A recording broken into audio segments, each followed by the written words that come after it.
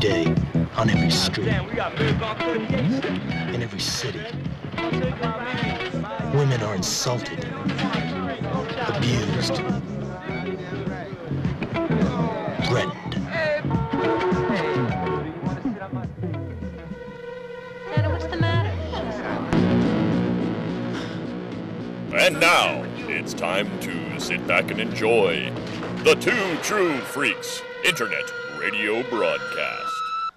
Are you planning on going with someone? Would you like to go with me? Much too beautiful to be a model. What's her secret? What is she hiding? Where is she going?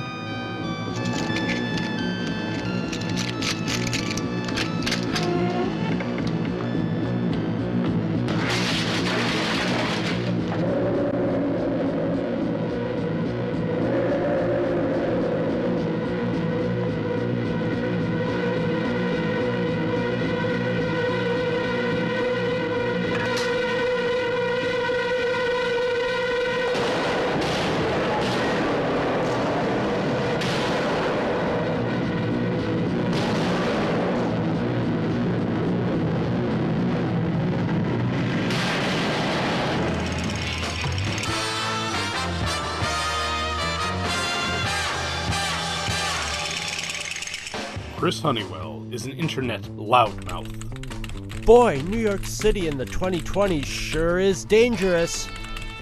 Hated and reviled by his few remaining friends, he catches the attention of Thomas DJ, perhaps the world's most cunning supervillain. Ensconced in his ultra-scientific hideout, with only his robot army and stunning assistant to keep him company, DJ springs into action. What is this idiocy? Virginia, use the molecular transmigration beam to bring this fool to me! Virginia trains the hellish mechanism, and with a clap like thunder and in a blinding psychedelic light, Chris Honeywell stands before his tormentor. Normally, I do not suffer fools, but I see beyond the yawning chasm of ignorance that is your brain and the endless sluice of sewage which is your mouth, that they form a basic animal intelligence that I may be able to mold to my own devices. Okay. Therefore, in my mercy, I offer you two choices. Instant, painless disintegration, or you study grindhouse movies at my feet now! Choose!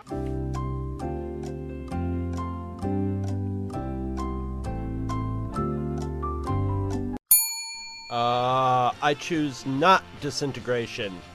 So be it. In 1 month, I shall assign you a movie to watch, and will summon you again.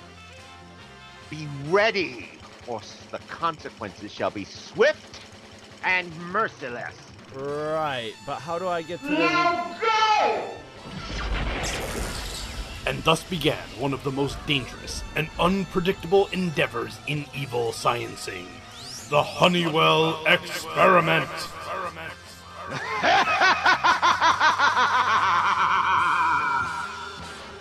Virginia, summon the subject.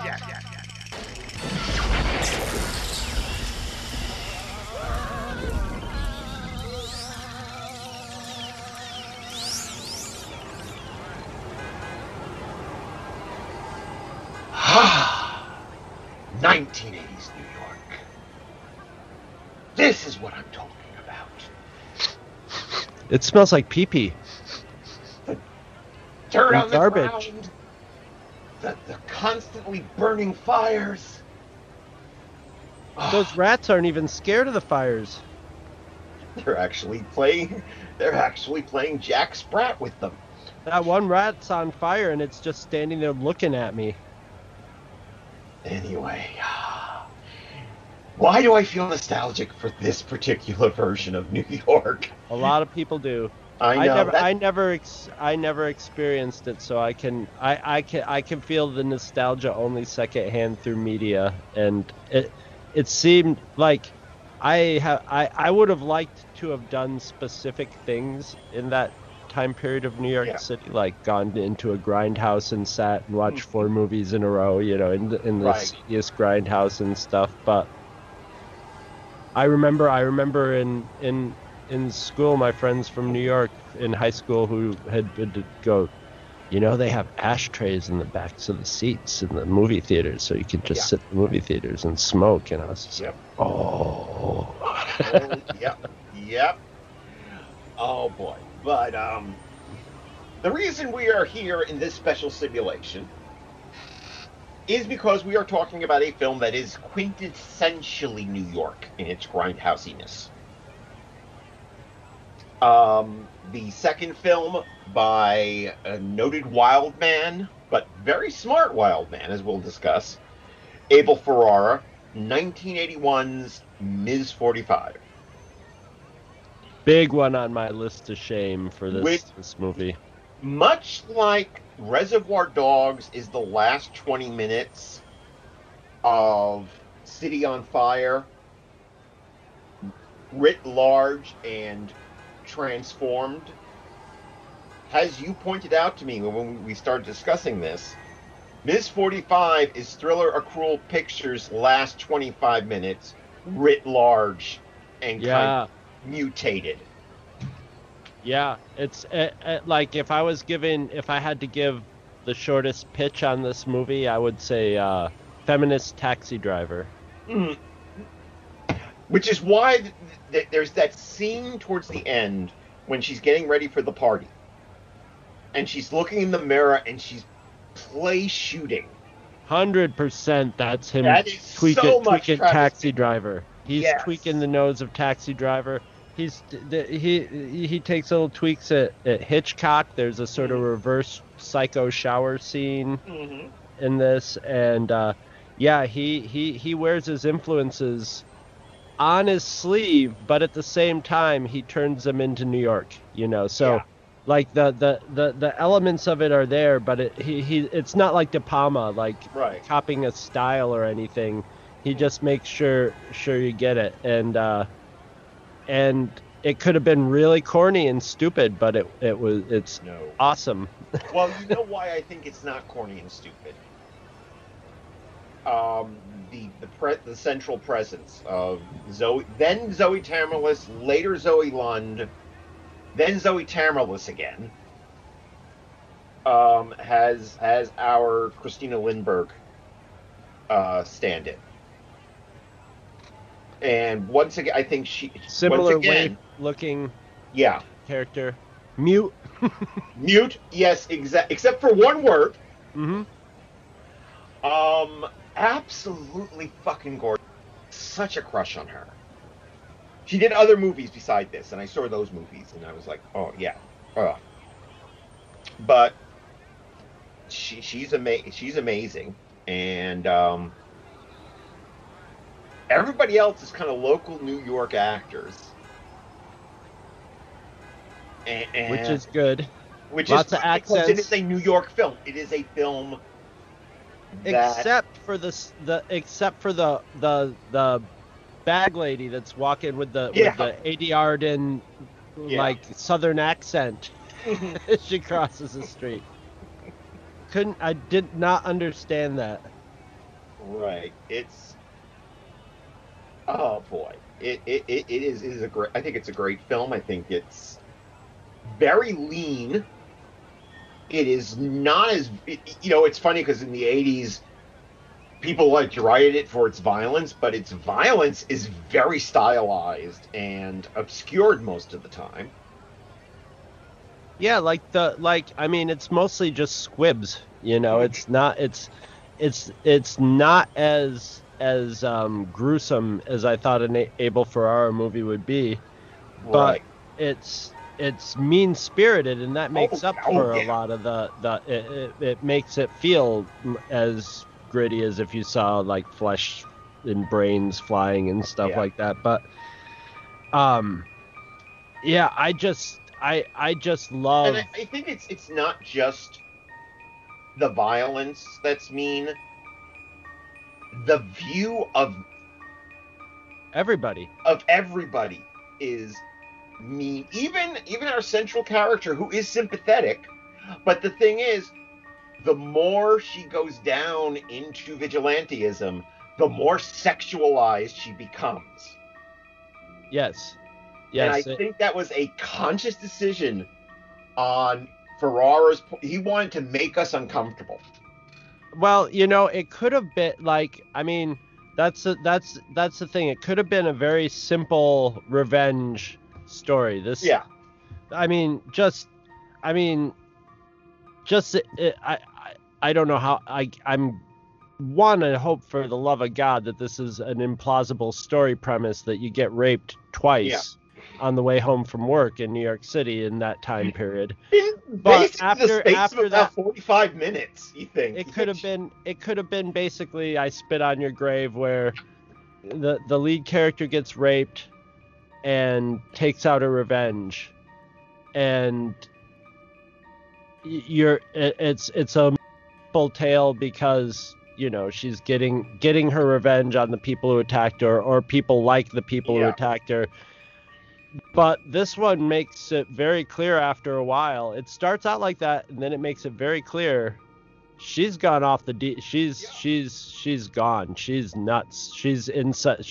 There's a religious aspect, you know, she's right. And repressed sexuality and all that gets mixed up. So by not even the end, but by you know, midway through the movie, she's lost her ever-loving mind. By the time she gets so upset because she let the one guy who was kissing his girlfriend in the corner go.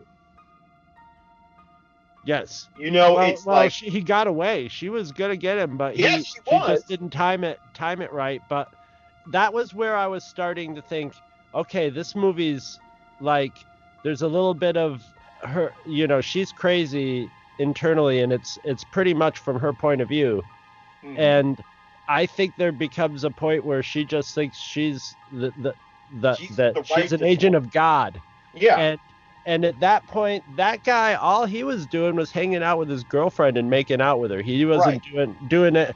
Like, basically, everybody in this movie is just creepy and sleazy. Yeah. And it's the first couple of murders, the way that he plays it, you can kind of sort of say, okay, the guy, the heckler on the street, that was kind of an accident because he looked threatening because he was running after her.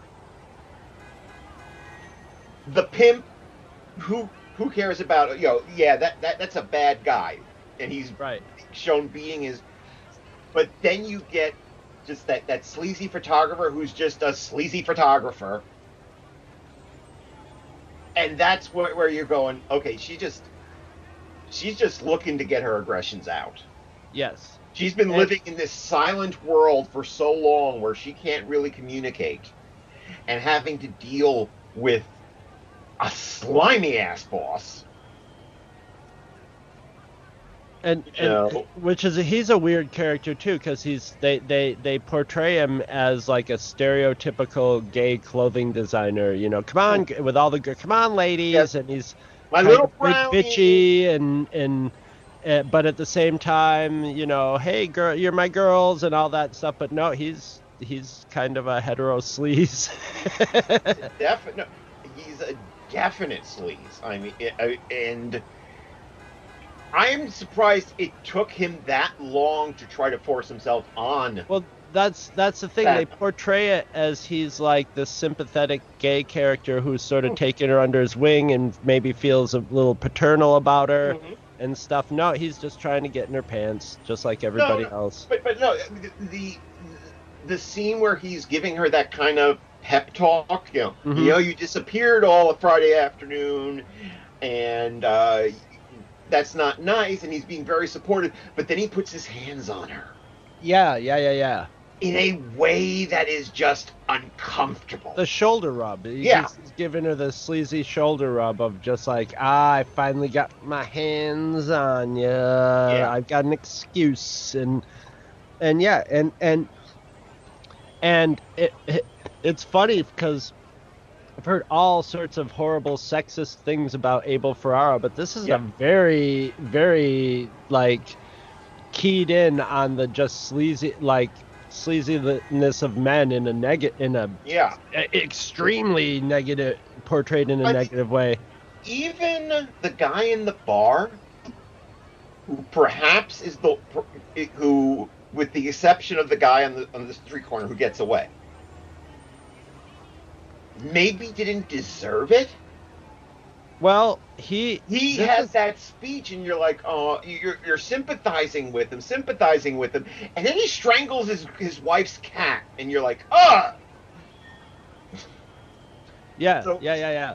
Yeah, Like that was the point where I thought the movie started taking, if not a religious overtone, maybe from where I think whether it's the movie that thinks this or inside her head thinks the universe, God wanted her to start killing people that belonged dead, and God was making her his agent.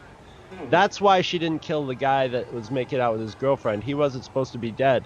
She was supposed to kill that guy, and she was balking at it.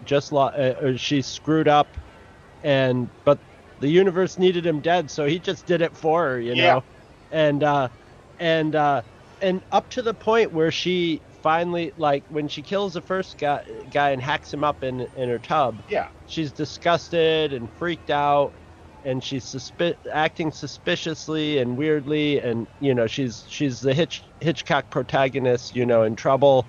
And the universe just works against her until she decides, I'm just going to go out and shoot people, and then she can just go out and in pre of course video cameras everywhere in New York City, you can just go out and shoot people, and she just goes shooting people in broad daylight and going home.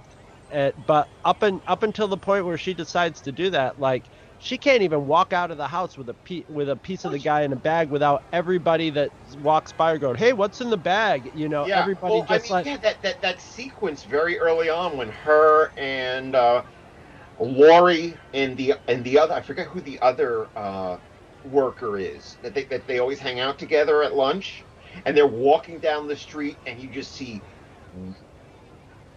literally lines of guys catcalling the three of them. Which is realistic, especially at that time period. Yeah. And I actually had some affection, by the way, for Laurie, for Darlene Studo with her, "Fuck you!" What is this, a zoo? You're like going at it like a bunch of monkeys. Yeah, and with the photographer in the I'm restaurant. Just so glad she didn't get shot at the end. I'm almost sure I ate in that restaurant. I'm almost sure that restaurant's in Greenwich. Oh no, I was to the Brew Burger. I remember the Brew Burger. There are things that I remember going to that I recognize many of the locations here in this film. There was a place I ate in Greenwich Village that looked exactly like that place, and then afterwards my friends were like, "Oh yeah, that place has been there unchanged for like the last 40 years." And I was like, "Yeah, it totally felt like that." And and the thing is, of course, you know, the burglar, who is the first victim, deserves it 100%. And you can definitely, well, she's defending herself, right? Yeah. Oh, for sure. Yeah, and it's like, by the way, the first rapist, the guy in the mask, Abel Ferrara himself, yes. And once again, the heckler on the corner with his blind friend. And he's the creepiest of them all in this movie. He's that scene, like, I'm like, yeah, women who've experienced rape or sexual abuse should never watch this movie. That's a little too, like, playing it close to the bone. that mask. Yeah. That see-through mask makes him positively inhuman. But the point that he's got to, like, whisper in her ear, have a whole conversation. Yeah, the whole conversation and stuff is totally like, you know, he's it's not like like something like I Spit on Your Grave. Right. It's a layer more realistic and brutal. Even it's not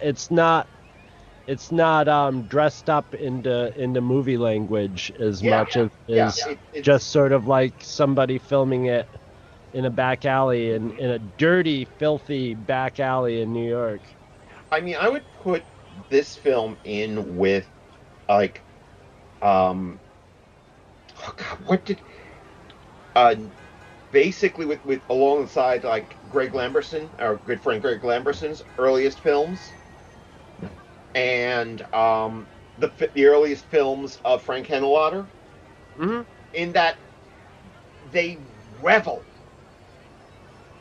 in the dirtiness and the, not in a salacious way, but they're like, this is where I got idealized New taste. York.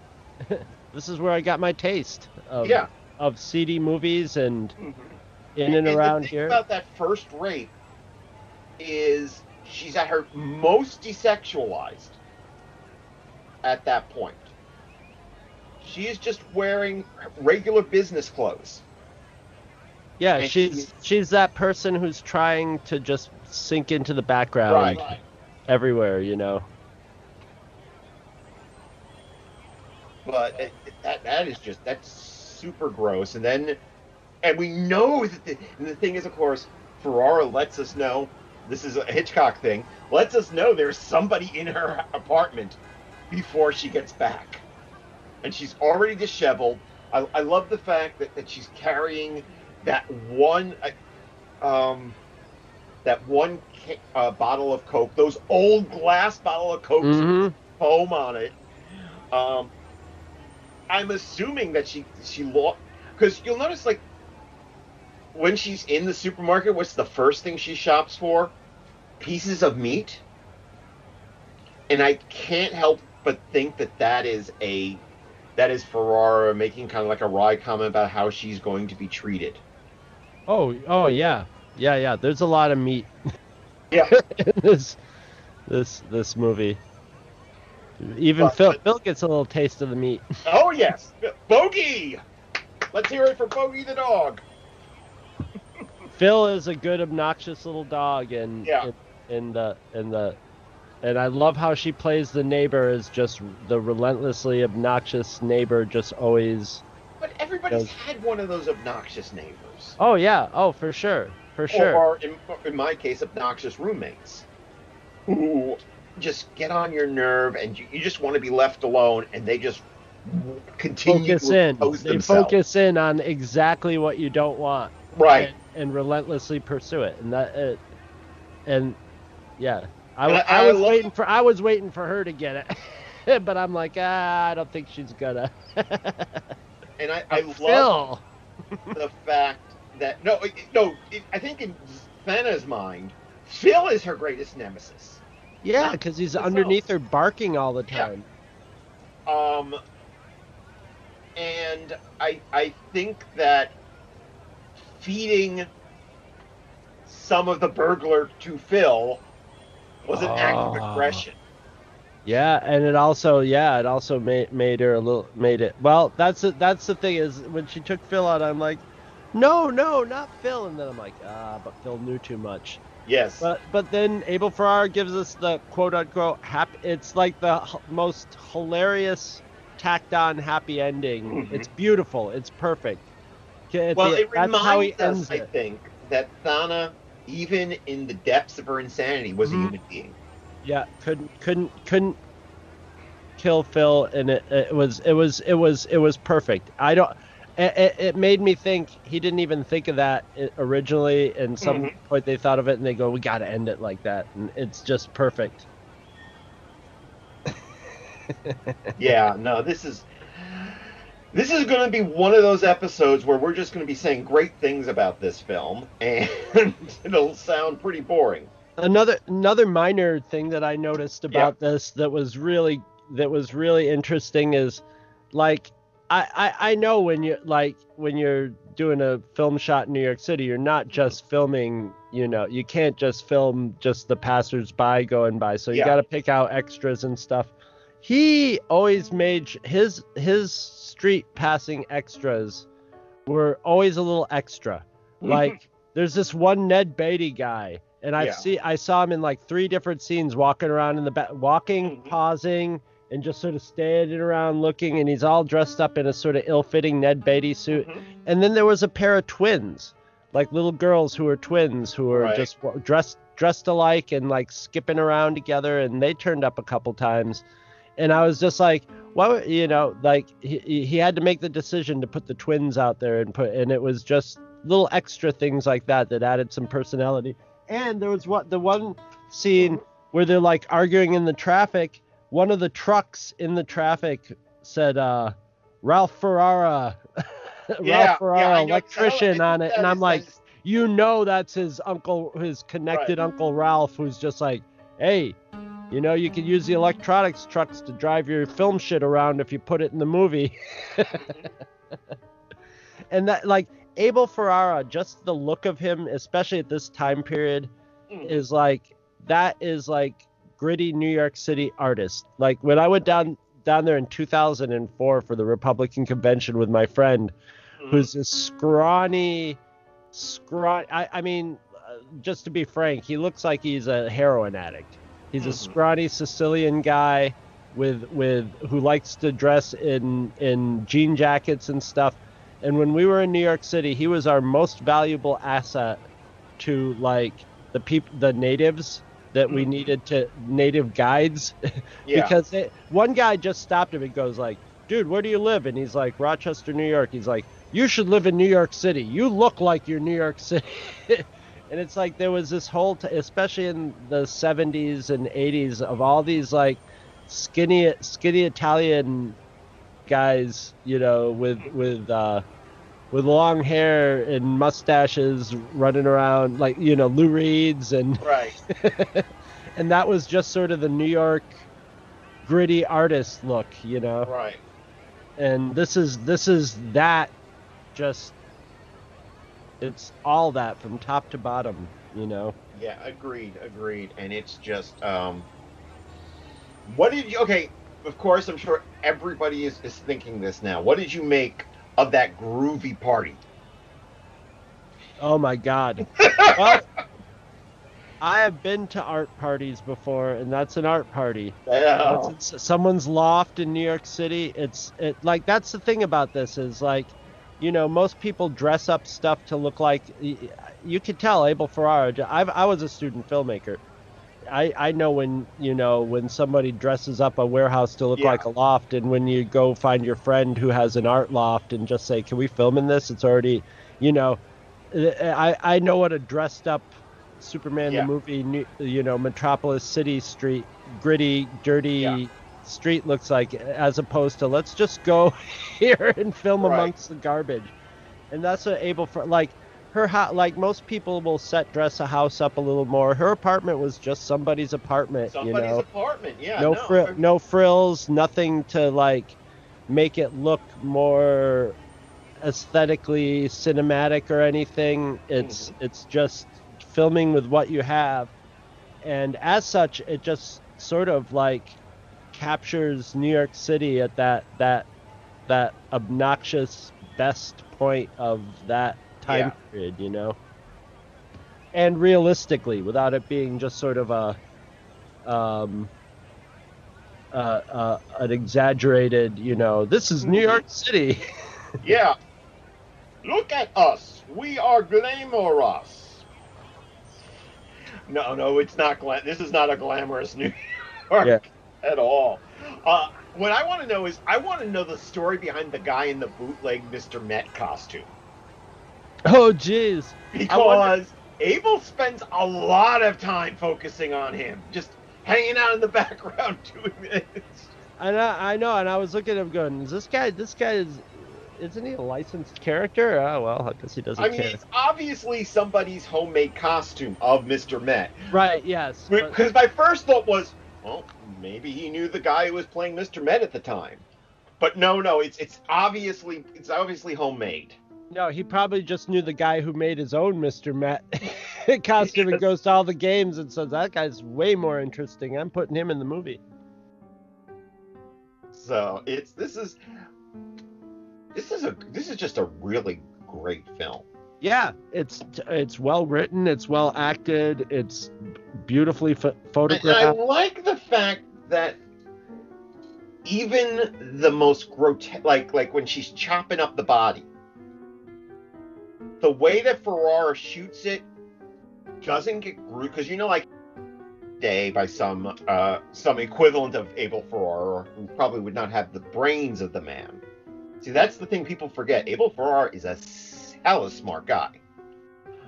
They would focus on you would see the knife going into the arm, and it would linger over the special effects, whereas no, I don't need to do that. You know exactly what's going on. You can hear it. And you see the blood going down on the paper, dripping down on the newspaper. I like the fact that she's so practical about it too. Just let me put down newspaper. Although I would not have used that.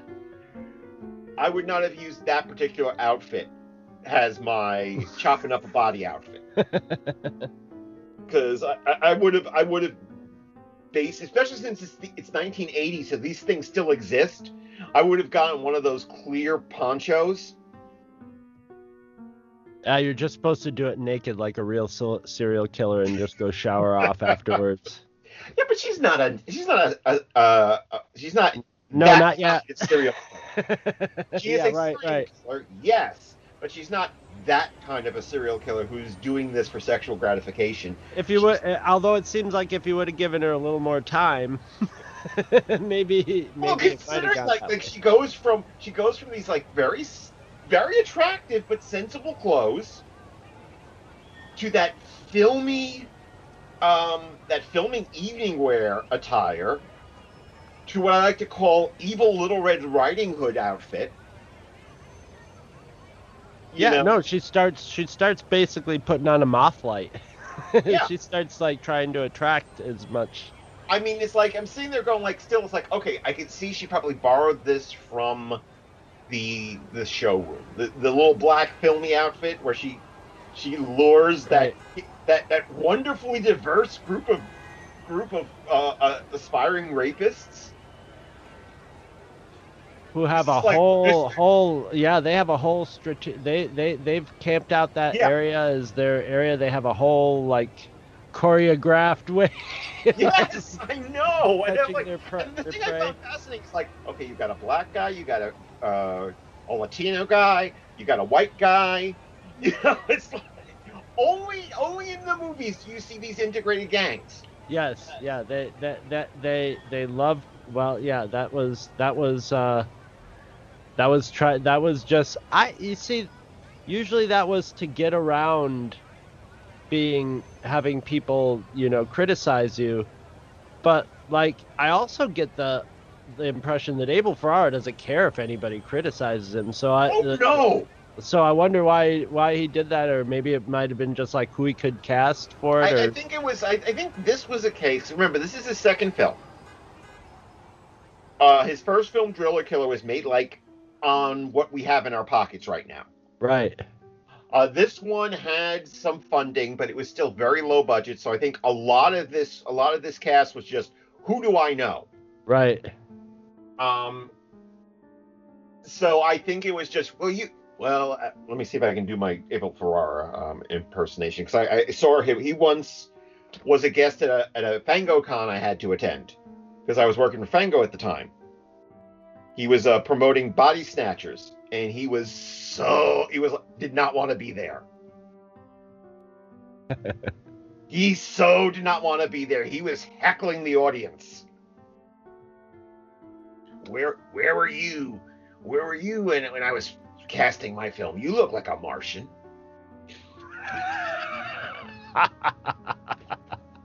But I could just imagine him going, you look like a tough guy.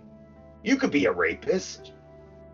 My favorite part of that is, though, the one shot he gets is of the black guy with the nunchucks. Where he does that half-assed, wah! And it's like, they're all counting on her being intimidated. I just think they would, if they had all that time to work out their routine, that they were just a bad gang. They just stood there and got shot one by one. Right. Well, because they were counting on her to be kind of intimidated. Which is why, of course, the guy with the nunchucks is doing his half-assed nunchuck routine to intimidate her.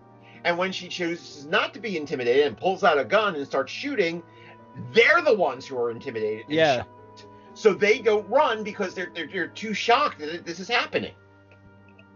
She is a good shot. That's all I got to say. And then of course she gets picked up. Even when she's leaving the scene of the crime, she gets perved on. That was pretty. By the most un-Arab Arab I've ever seen. Actually, no, I stand corrected because Michael Pena in Oh my God, that's right. They stuck the two. What year was this made? Early 80s, right? Yes, it was made in 1980, released in 1981. Okay, so like two huge. I mean, that was a stereotype in there. The chic that's in America to buy up America. Yeah. And, I mean, so they got the two biggest 80s stereotypes out of the way in one scene. The multiracial gang and the big fat Arab who's just like, hello, you like money? I got money. I will give you some if you with the driver who looks like, he's. I thought for a second because of the way he sounded a little bit like Vincent Chiavelli, and I thought for a second that can't be Vincent Chiavelli, and it's not. But I thought it was maybe him in an early role at one point. Yeah. But yeah, no, exactly. He pervs on her, and he pays the price. Even though she's setting up the whole situation, she gets in the car with him. Yeah, exactly. So, no, she's but like I said, but the thing is, you can see, she probably just borrowed this from the showroom. When we next see her on one of her hunting trips and she's wearing the bad Red Riding Hood outfit, the black cloak and the really tight red sweater with the black leather pants, that's a conscious decision. Yes. That's putting on your superhero vigilante costume and suiting up and going out. Yep. That is a conscious decision.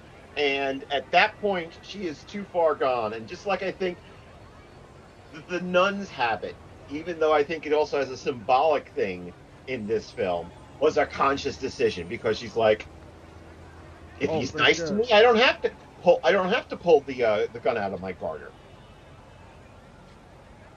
Well, each bullet was a kiss. Yes. But she is at that point just away with the pixies. Yes. The Teflon-coated pixies. But, yeah, this is... that swinging ass theme song that we hear during the party, constantly, which is called the Miss 45 Dance Party. It actually has a name because it's mentioned in the credits. Oh, I'll be out searching for the soundtrack to this. Oh, yeah. Oh, no, I fully expect you to have Miss 45 Dance Party playing in the background as we have this discussion. I fully expect that. Either that or Phil the dog. Miss 45 Dance Party is not the dance party you want to attend. No. Maybe like the first 10 minutes and then leave. One thing I would change. I would make Laurie act a little quicker. during Ms. 45 dance party? I'm torn on that because it's hard to stab somebody with a butcher knife if you're just a normal person. You know what I mean? Even that stuff's going on, like you could see that like the direction was probably like you want to stab her and stop this, but this is your friend and you have she has the butcher knife. Like if somebody had a baseball bat, it'd be easier to baseball bat her than to stab somebody. If only Mr. Med had thought ahead. Yeah.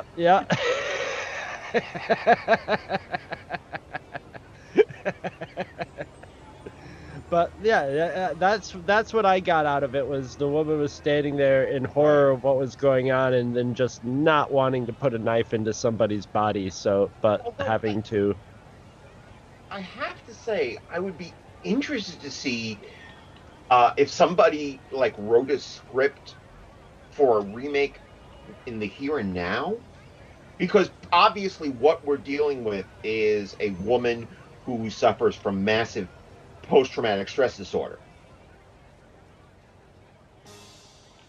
Yeah, and I mean, if you think it through even more, there's since she speaks at the end, right? She's capable of speech, so if she's not speaking, that's probably some trauma in the past too. Yeah. So, I think that might be the one mistake. If somebody tried to remake Ms. 45 today, they would show her childhood too far into her background. They would show the inciting incident that made her mute in her childhood. They would show her witnessing her mother being raped. Yes, or being raped by her father or something. Yeah, it had to be something along those lines. Yeah. Yes, something rapey and horrible. It's very Tommy-like, actually. Yeah. And I think that would dilute her as a character, because up until the point where she's where, as you put it, she's wearing her superhero outfit, you can kind of project whatever you want onto her. You can project, and you can rationalize her negative acts up to that. Like I said, once she gets into bad Little Red Riding Hood mode, it's, even. Well, a lot of. Oh, go ahead. That happens in modern movies, and remakes especially too. Modern remakes especially is you have the whole context of the former movie. Somebody's remaking it. The people who remade it have watched the movie, they've read the script, and they've decided. They're gonna sit down and figure out how to re-up this. So you have things like, okay, she's mute and stuff. So there's just this and in sort of modern writing, like they like to cover everything, and like people, the consumers like to have everything. They like to have all the backstory that they can get and all that and stuff. And when you originally make a movie of this, you got budget constraints. Budget constraints. There's only so much you can show, and it gains a lot from it from not knowing. We as the viewers have a little more. We have more insight from it because we're following her character, but we never are allowed completely inside of her head. I'm going to compare this film to another classic that came out about 3 years before, John Carpenter's Halloween. Not what I was expecting. Okay. But the thing is, Michael Myers is given almost no backstory. So John Carpenter treats him like a force of nature. And that's the point of Halloween. Halloween is a story about Jamie. Not Jamie, Laurie. Jamie Lee Curtis, yeah. Jamie Lee Curtis, Laurie Strode. When it was remade by Rob Zombie, it became a film about Michael. So we learned his backstory in detail. It lessened his effectiveness as a force of nature.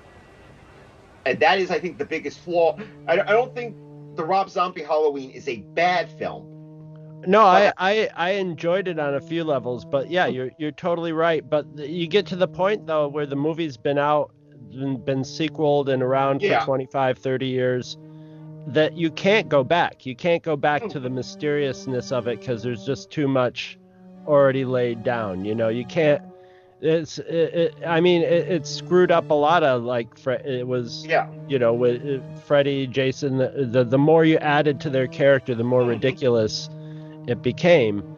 And there's just this strong need, in the way we do media now, where you can tell every character's backstory and stuff, and everything, and it takes the realism, I think, away from stuff for me, because when you're living life and experiencing stories in your life, you don't know everything in it. Right. That's going on. You have walk-on characters. You don't know their backstory. You have to just deal with what you have in the situation, and that always makes it more interesting for me. The point I'm making here is that because we don't have Thana's backstory, we can look upon her, and especially since the name Thana. There's that line at the Ms. 45 dance party where Albert's friend asks, "Is that Greek?" The Greek god of death is called Thanatos. Yes, yeah, especially after the Thanos movies came out, I should have just pricked up my ears immediately. I never even thought of that. So yeah, totally. I'm not saying that Abel Ferrara, like John Carpenter, wanted Thana to be a force of nature. I think he wanted her to be the god of death.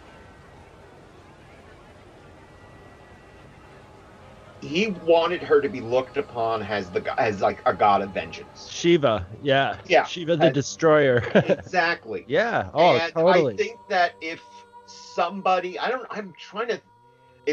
tried to remake this in 2021, they would give her too much backstory, and that would take away the mythic quality that Abel Ferrara... They would not want to kill her at the end. Yes. Because it could be a franchise. Mm-hmm. And this could be a franchise, but luckily it wasn't. But it told its story. But then again, Nightmare on Elm Street told its story. It didn't need a second one, or a third one, or a fourth one. And if it wasn't for the second one, we wouldn't have Wes Craven trying continually to kill the beast. Right. Okay, 3 is going to be the absolute last one. No. Okay, this one's going to be the absolute last one. No. I give up. And even dead, I'm sure he's going, no more. As his estate is auditioning people for... No, you heard that, right? You know about that. No, are they doing another one? The estate of Wes Craven has been inviting pitches from various screenwriters for a new Nightmare on Elm Street remake. I can't believe that Robert Englund didn't camp out at their door. I think Robert Englund's been trying. I think Robert Englund is perfect. Robert Englund He's been trying very happy that Jackie Earle Haley got to do the last one. Because Robert Englund is an old man. He is an incredibly fit old man. He could probably kick my ass.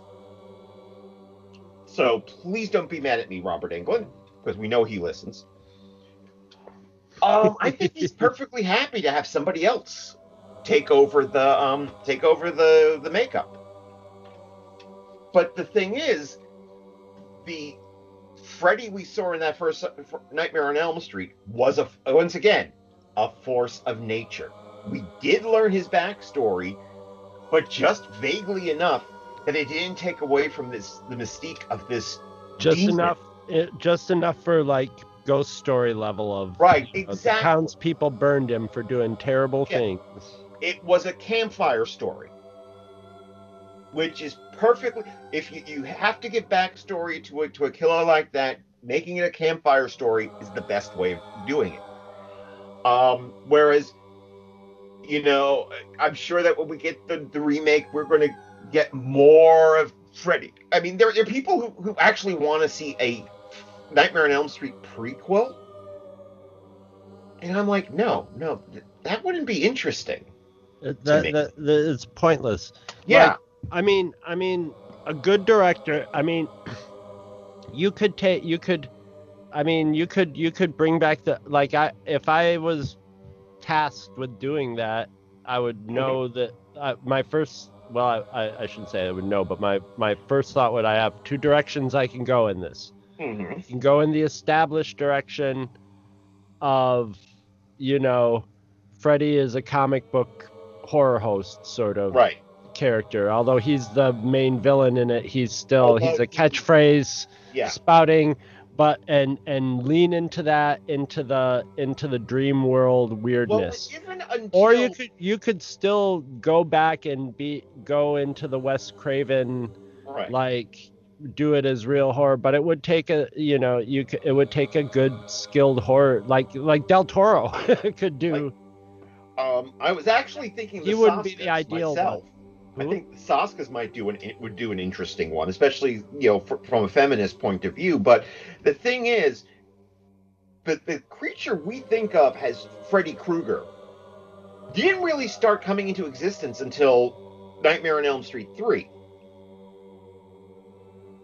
Right. Where he starts doing the quips and becomes like the stand-up comedian of horror. The first two films, he is just this frightening presence. He's more on tap, but you can sell that and explain that by Freddy's a character who was, he was a human who tried to transcend into the dream world, and as time goes on, he's getting more used to it, and he's enjoying himself more.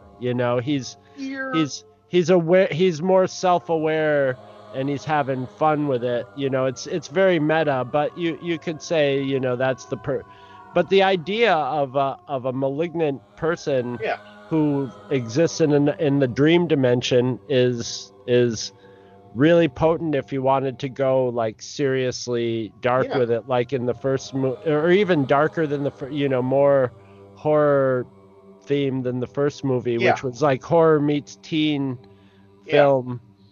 But the thing that I don't know how we got to Freddy Krueger but I think the thing that makes that first one work so much is that it's one of the best representations of dream logic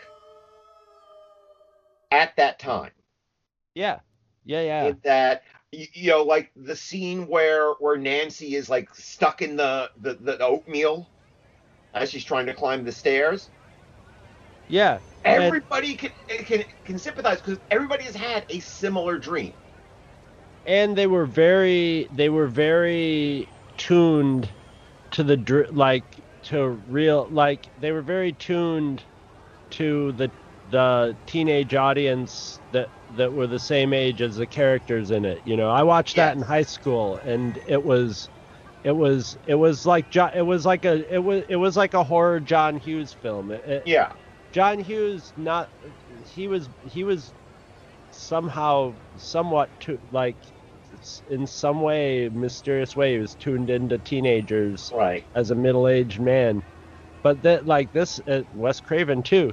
But it had a real feel of the kind of concerns and dreams and emotional state that pubescent teenagers are in, and which is a very fertile place for nightmares and dreams and horror too. So it just worked perfectly, and you could do that again with a more realistic take on teen kids this day and age mixed with it. But I don't know. It would take a good, the last remake of it was, this workman-like thing, It's so. But I guess what we're saying is that I think that if they tried to delve into Thanos' pain in a remake, they would totally be missing the point. Yeah, they would. I think we got into this by the way, the Freddy movies sort of being backstory explained Yeah. as a campfire story, whereas Right. this one is more like not an urban legend, but this is more like It's like the the hook. stories Actually, afterwards that people tell that were like, yeah, I had a friend who was at that party, and that girl just like in the nun outfit just opened up on people, and I heard that she did, and her landlady said this and that. It's more of a true crime yeah. No, actually, story. but I think urban legend isn't that bad a choice of words for this. It's something that this is something that conceivably can happen, but just gets more and more exaggerated with distance. Yeah. So, Well, she gets killed before it can get like way too exaggerated for reality, but it does. It gets to the point of where if it doesn't end there, it probably would have gotten too ridiculous in premise. But so I don't think I have to ask you if you recommend people see this film. yeah, highly recommend this movie. This is amazing, and as somebody who loves Abel Ferrara, as a director, I can't not recommend some of his other lesser known stuff. Before, most people think it's this film, then King of New York, the Christopher Walken gangster film. But between those, he did China Girl, Fear City, and the pilot for one of my favorite TV shows of all time, Crime Story. Huh. He spent 2 years hanging out with David with Mann, doing stuff for Crime Story and Miami Vice, and then went back and started doing films again. It's fascinating, and I love Crime Story. Crime Story is one of, like I said, it's my second favorite TV show of all time. They probably just liked each other and liked working together, Yeah, I guess so. But it's I highly recommend you guys seeking those out, seeking that pilot out. It's about 90 minutes. There is one scene in there that is so, even though it's not his script, it is so Abel Ferrara when we have Dennis Farina poking his head into the car of a bunch of gangsters, a bunch of robbers who have taken hostages, and says, I hope I can get this correct. You better not kill any of these people. You better not hurt them, because if you do, I'm going to find what you love the most. Your dog, your mother, your car, and I'm going to kill them. Kill your car dead. Yes! It's so, I love crime. I love crime stories so much. It was a great, I almost believe that it should have lasted only one season. It lasted 2 seasons. But I think that second season dilutes it a bit. But that first season is a solid novel for television, so to speak. Michael Mann did an amazing job with that. And he used one of the actors, John Santucci, was an actual burglar. He was a reformed burglar, and he was the consultant on the show, and he cast him as one of the major characters.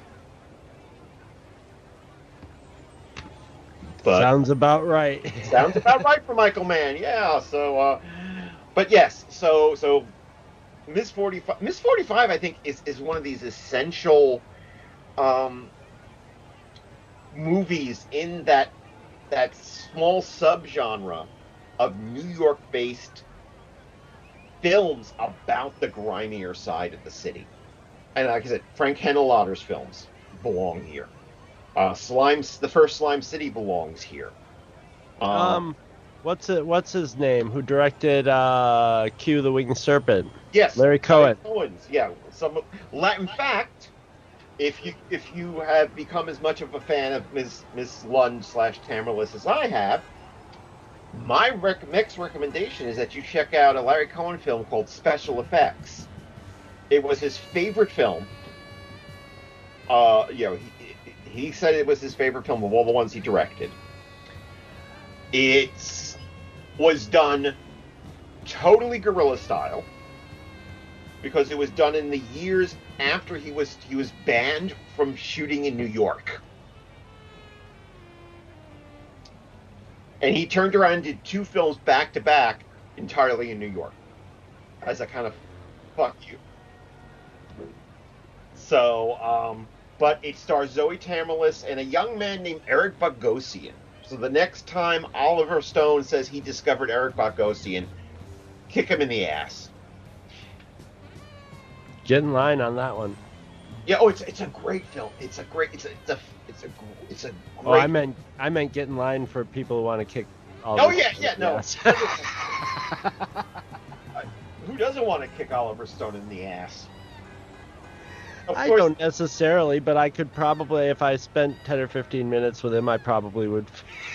If you want a good laugh, you should look up the Ben Stiller Show sketch, Oliver Stone Land. Oh my God! I used to love I never saw that one. I love the Ben Stiller Show. It is basically Oliver Stone announcing the opening of his own amusement park, Oliver Stone Land. And that show was full of great impressions. Oh yeah. Oh, well, Andy Dick did a mean Sandra Bernhardt in all ways of the meaning mean. It was amazing. I mean, imagine. I know there are people who are so down on Ben Stiller these days, but look at that. Look at the 4 people. Yeah. Well, it was Garofalo, right? Garofalo, Stiller, Dick, and what's his name? The other guy. Yeah. From and Better Call Saul. David Odenkirk. Bill Odenkirk. Bill Odenkirk. Dana Gould was a writer on the show. Has was Odenkirk's partner in Mr. Show. Well, it leaned heavily into how good Ben Stiller was at doing impressions of a wide variety of people. Like his Bruce Willis was amazing. Mm-hmm. His Charles Manson was transcendent. Yes. I think though Manson. My favorite sketch in that series was when they did the Grungies. Yes, the grunge version of the Monkees. Yes, Manson was the one that put when Manson was on the phone and she took the phone away from him and she's like, "No, Manson isn't in your children. He's just trying to help." But anyway, so guys, seek this out. This is I think this is a real, especially if you're interested in that period of New York, because this is very much a New York film. Yeah. So you're gonna get a little bit of all different kinds of New York accents. Right. You can almost smell what New York used to smell like. Oh God, yeah. And New York had its own peculiar smell. Yeah. Now it just smells of disinfectant. Yeah, it does. Sometimes you get some pee-pee in certain parts of Manhattan. But yeah. It's kind of, and I know it's I feel guilty for having nostalgia for this particular era of New York. But on the other hand, there is something very sterile to the New York that we have now. Yes, I didn't get into Times Square till it was Disneyfied, and I was so disappointed when I first walked into Times Square for the first time and I said, the what? See, this is someplace to go shopping. Yeah. I used to go to Hunter College from 1982 to 1987. So I spent time in the Times Square, the fabled Times Square, with the little Remember how Greg was talking about the television boxes that would stand out in front that would show the trailers all day? Mm-hmm. And I used to walk up and down those mean streets, and it's definitely a different experience these days, because it feels like walking through Times Square. And now, of course, since we had Mr. Mild Progressive de Blasio saying, we're going to have public spaces again. And we have, like, the tables now in the middle of Times Square. It looks like a mall. Yeah. It doesn't. All of its character is gone. You can eat some Subway and look across the street at the Naked Cowboy. At the or at the. It's more or the like cut-rate Disney characters in their costumes.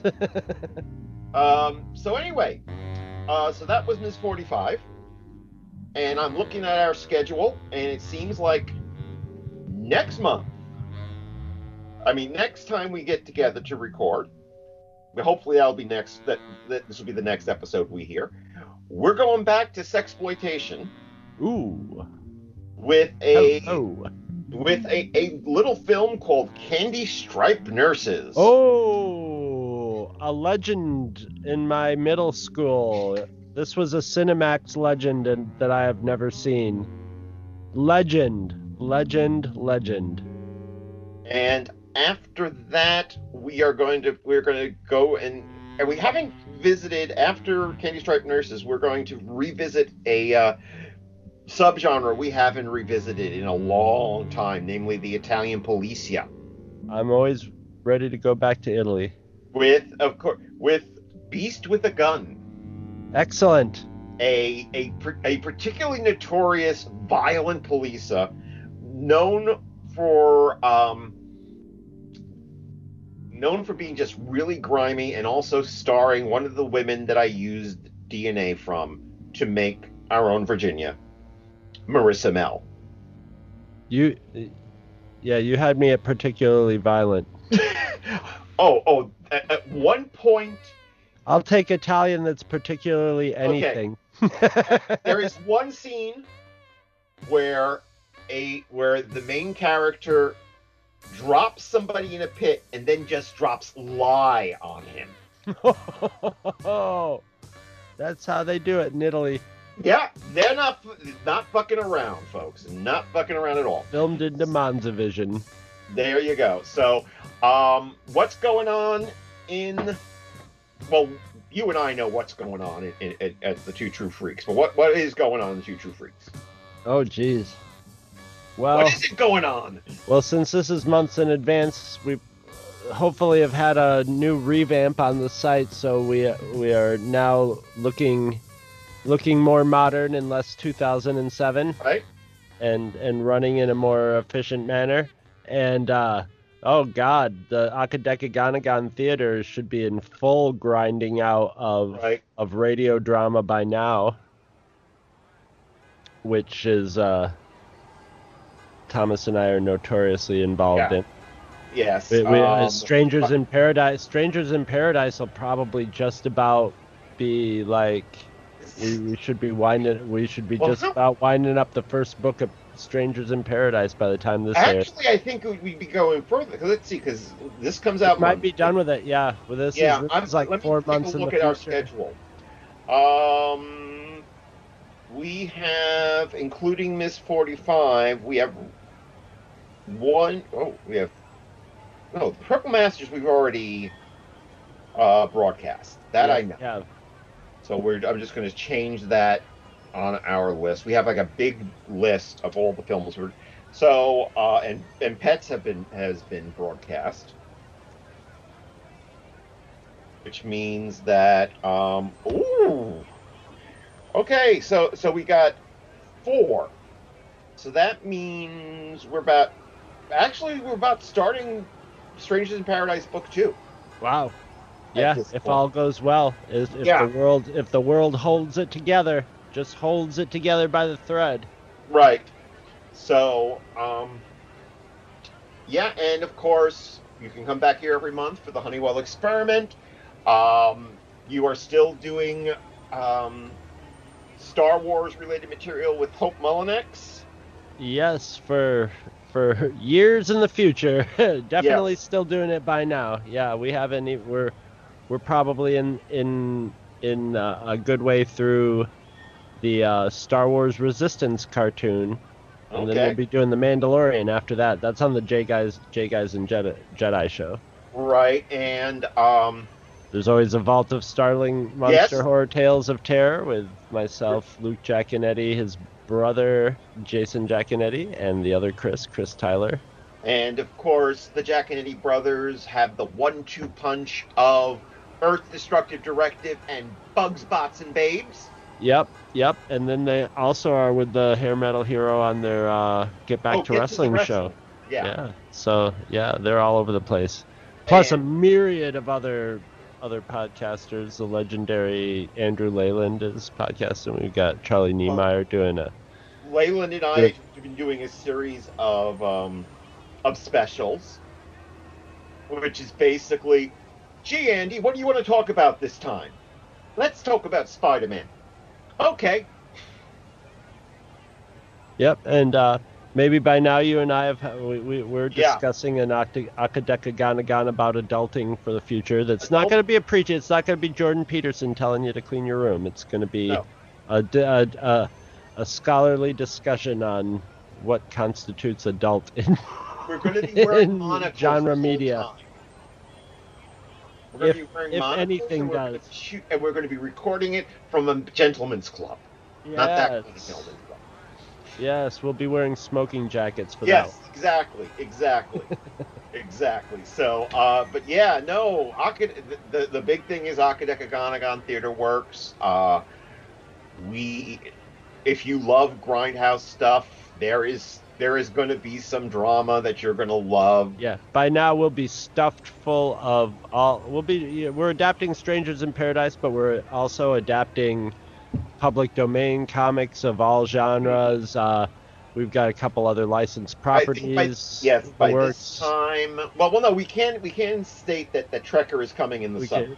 Say Trekker for sure is going to be a production, and we're even writing some of our own stuff. Yes, there is also the VHS Box Theater, of which, by the time I think this comes out, you will have heard 2 of.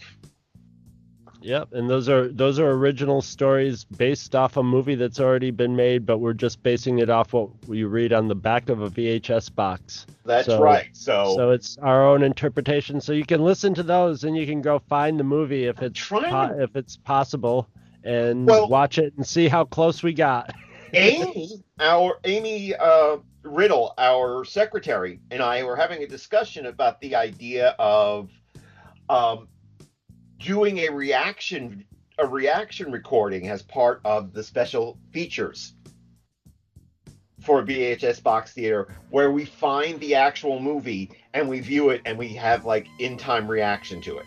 I'm hoping we get a crazed, obsessive fan with lots of time on their hands who takes the movie and re-edits footage from the movie to our dialogue to try to fit it into to create a video version of. I'm wondering if women's prison massacre will be out by this time.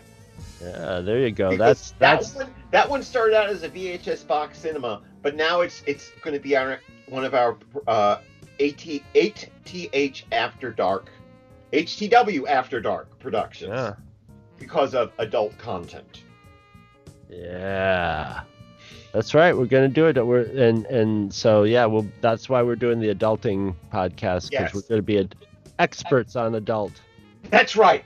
So, guys, until next time, we hope that you are continuing to be safe. If the plague is not done yet, and I'm pretty sure it won't be, wear your mask when you go out. I say it not because for fear of me, but for fear of your own health, because how am I going to rule over you if you're dead?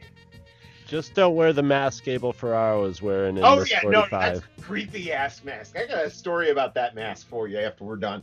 And but you know what? I think I'm tired of hanging around in 1980s New York. I'm going to go back to my nice warm place, and you have to go.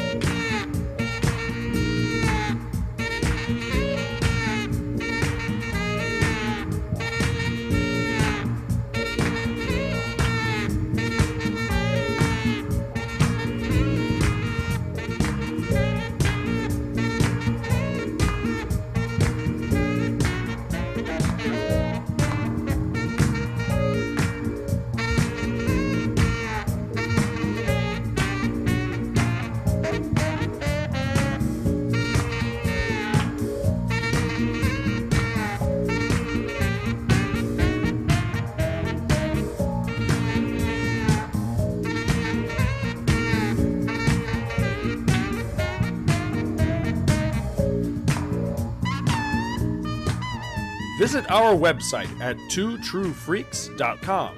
Two True Freaks is always spelled TWOTRUEFREAKS.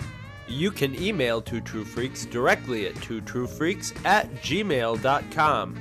Two True Freaks and all of its excellent affiliates are available on iTunes, and you can choose to subscribe to either the entire network if you wish, or pick whichever individual shows you want to follow. We have so many shows to choose from, there's just bound to be one that appeals to your particular fandom. Just search Two True Freaks with an exclamation mark at the end, space, and the number 2. You can find Two True Freaks on Facebook. Just search for Two True Freaks. If you ever leave your house and you actually have friends, why don't you tell them about Two True Freaks? If you've enjoyed our show, please won't you take a moment to rate us on iTunes? That helps others find the show too. Thanks for listening, and join us every Monday for new episodes of Two True Freaks.